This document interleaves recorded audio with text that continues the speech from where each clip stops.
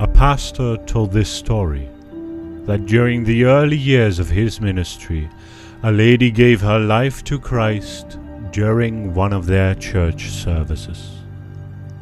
And as time progressed, she began to come more and more to church. There was one specific area in her life which was troubling her, and that was she never ever felt safe in her home. She always felt an uneasy feeling in her house, and this feeling would intensify at night. The lady told the pastor that every night she would hear footsteps walking in her home, although she lived alone. At points, she even went out of her bedroom and searched her house, looking for the source of the noise, but every time she went looking for the noise, it would stop and start in another room. And she would go to that room, and it would stop and start in another room. The lady spoke about how she would wake up in the middle of the night and would see a black figure standing in her bedroom. Just as clear as day, she would see this figure time and time again in her room. And this happened to this lady even before she gave her life to Christ, and it continued after she gave her life to Christ. She prayed and prayed and cried and prayed, but night after night she heard footsteps in her home and kept seeing this figure. She even moved houses, thinking that was the solution, but her first night in the new home she heard the footsteps again. And that black figure appeared and disappeared in her room again. She sought counseling about this issue, because to her it had got to the point where she was scared to be in her own home. During a counseling session, the pastor was praying for her, and the Lord revealed to him what the source of her trouble was. She had an occult book that had a little statue of an idol on it in her home that she wasn't even aware of. The pastor instructed her to go home and remove that book from her house, and she did just that. And that night at 2 o'clock in the morning, she literally heard a stampede in her house, as if the evil spirits were running, leaving her home. After this, she never had any other issues in her home. Her home was a home of peace and security. You might say the devil had no right to be in her home. She was Christian, but she had brought something into her home that opened the door for the devil and his demons to operate in her house. She did all of this unknowingly. You may say that's not fair, but the truth is, the devil doesn't play fair. He doesn't play by the rules. You should pray and ask God to reveal anything that is not of His. There are a lot of things that we do and write off as being insignificant, but affect our lives in ways that we might be totally unaware of. Sometimes we confess things unknowingly or deliberately without knowing their effects and implications in our lives. Curses and blessings are often caused by the word of our mouth, but they can be transferred by physical objects. There is more to this world than meets the eye. We live in a physical world that is controlled by the spiritual. There are powers and principalities that scramble for the partition of this world and want to occupy a space in human lives. The Bible tells us in Ephesians chapter 6, verse 12, that we war with rulers and princes of this world who live in high places. Ephesians chapter 6, verse 12 says, "For we wrestle not against flesh and blood, but against principalities, against powers, against the rulers of darkness of this world, against spiritual wickedness in high places." Objects in the home have significance.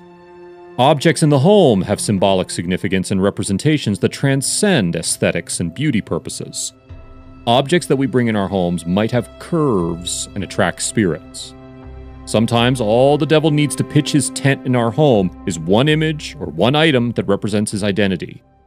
As long as this object remains in the four walls of our home, he won't stop coming to identify with what is his. This is the reason we have to make the Holy Spirit the head of our home. The Spirit of God is profitable for everything that concerns our life and living.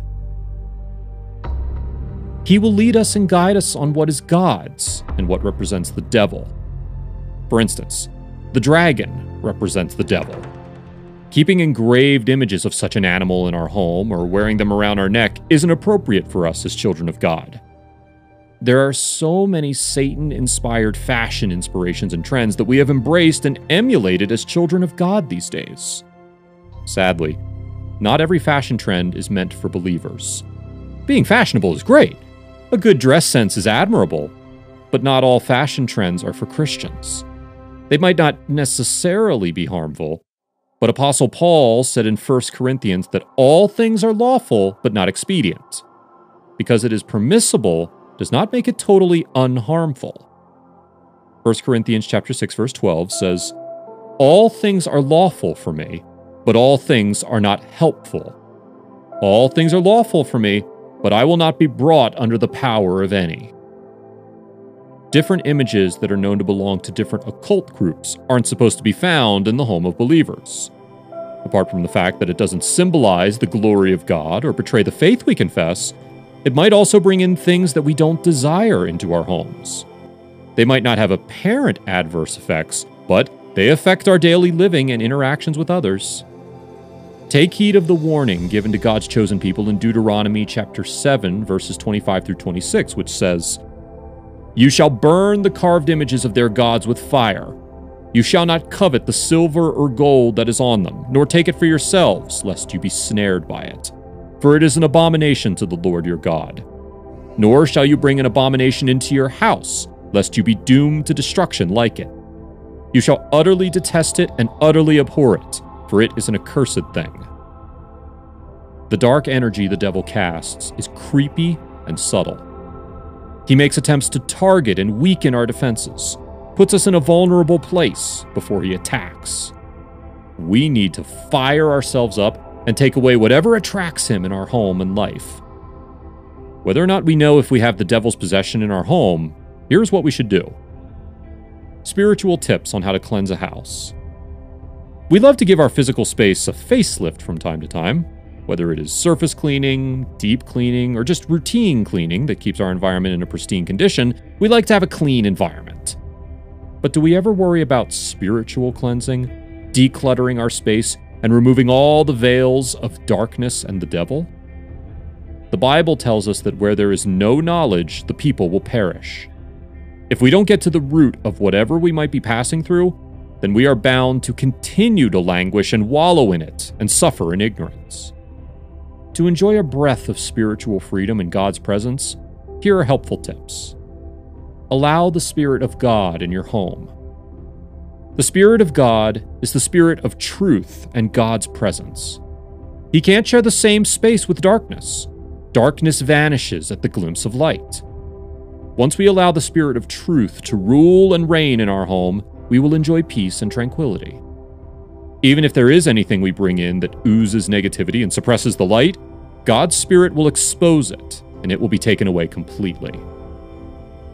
Put on wholesome and Spirit-filled songs. Music is therapeutic and has immense healing powers. Spirit-filled songs invoke the Spirit of God and chase every spirit contrary to His. When King Saul was tormented by unclean spirits, David would play instruments and songs, and the spirits would depart from him. We can play songs that set our home ablaze with the fire of God and make it an unfit abode for any dark spirit or agent of the devil. We must be careful to not play music that would allow the devil to enter our home. Do not just sing songs absent-mindedly. Think about the words. What are they really saying? Words have power. Do not unknowingly speak darkness into your home. This also goes for TV programs and movies. Declutter.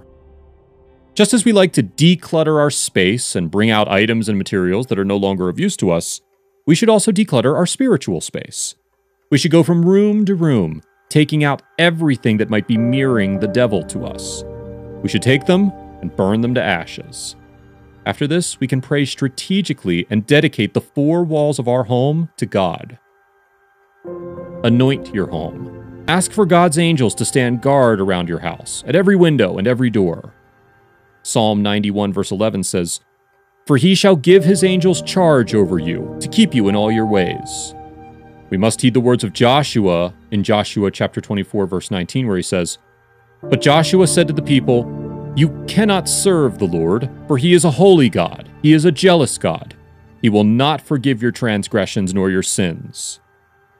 Like him, you must declare that in your household you will only serve the Lord and obey his voice. Live a holy life. Nothing beats living a holy life. Sometimes the object of attraction that the devil sees in our home is our heart. He sees the void in our heart, decides to occupy it, and begin to reign supreme. A life of holiness makes us live above the ploys or gimmicks of the devil. 2 Corinthians chapter 7 verse 1 says, "Therefore, having these promises, beloved, let us clean ourselves from all filthiness of the flesh and spirit, perfecting holiness in the fear of God." And James chapter 4 verses 7 through 8 says, "Therefore, submit to God. Resist the devil and he will flee from you. Draw near to God and he will draw near to you. Cleanse your hands, you sinners, and purify your hearts, you double-minded."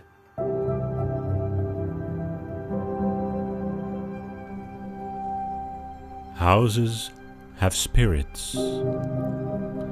Do houses and buildings have spirits? Oh yes, they do. Not just homes, not just buildings, but also objects and personal items. Just as a human person can house a spirit, so can objects and buildings.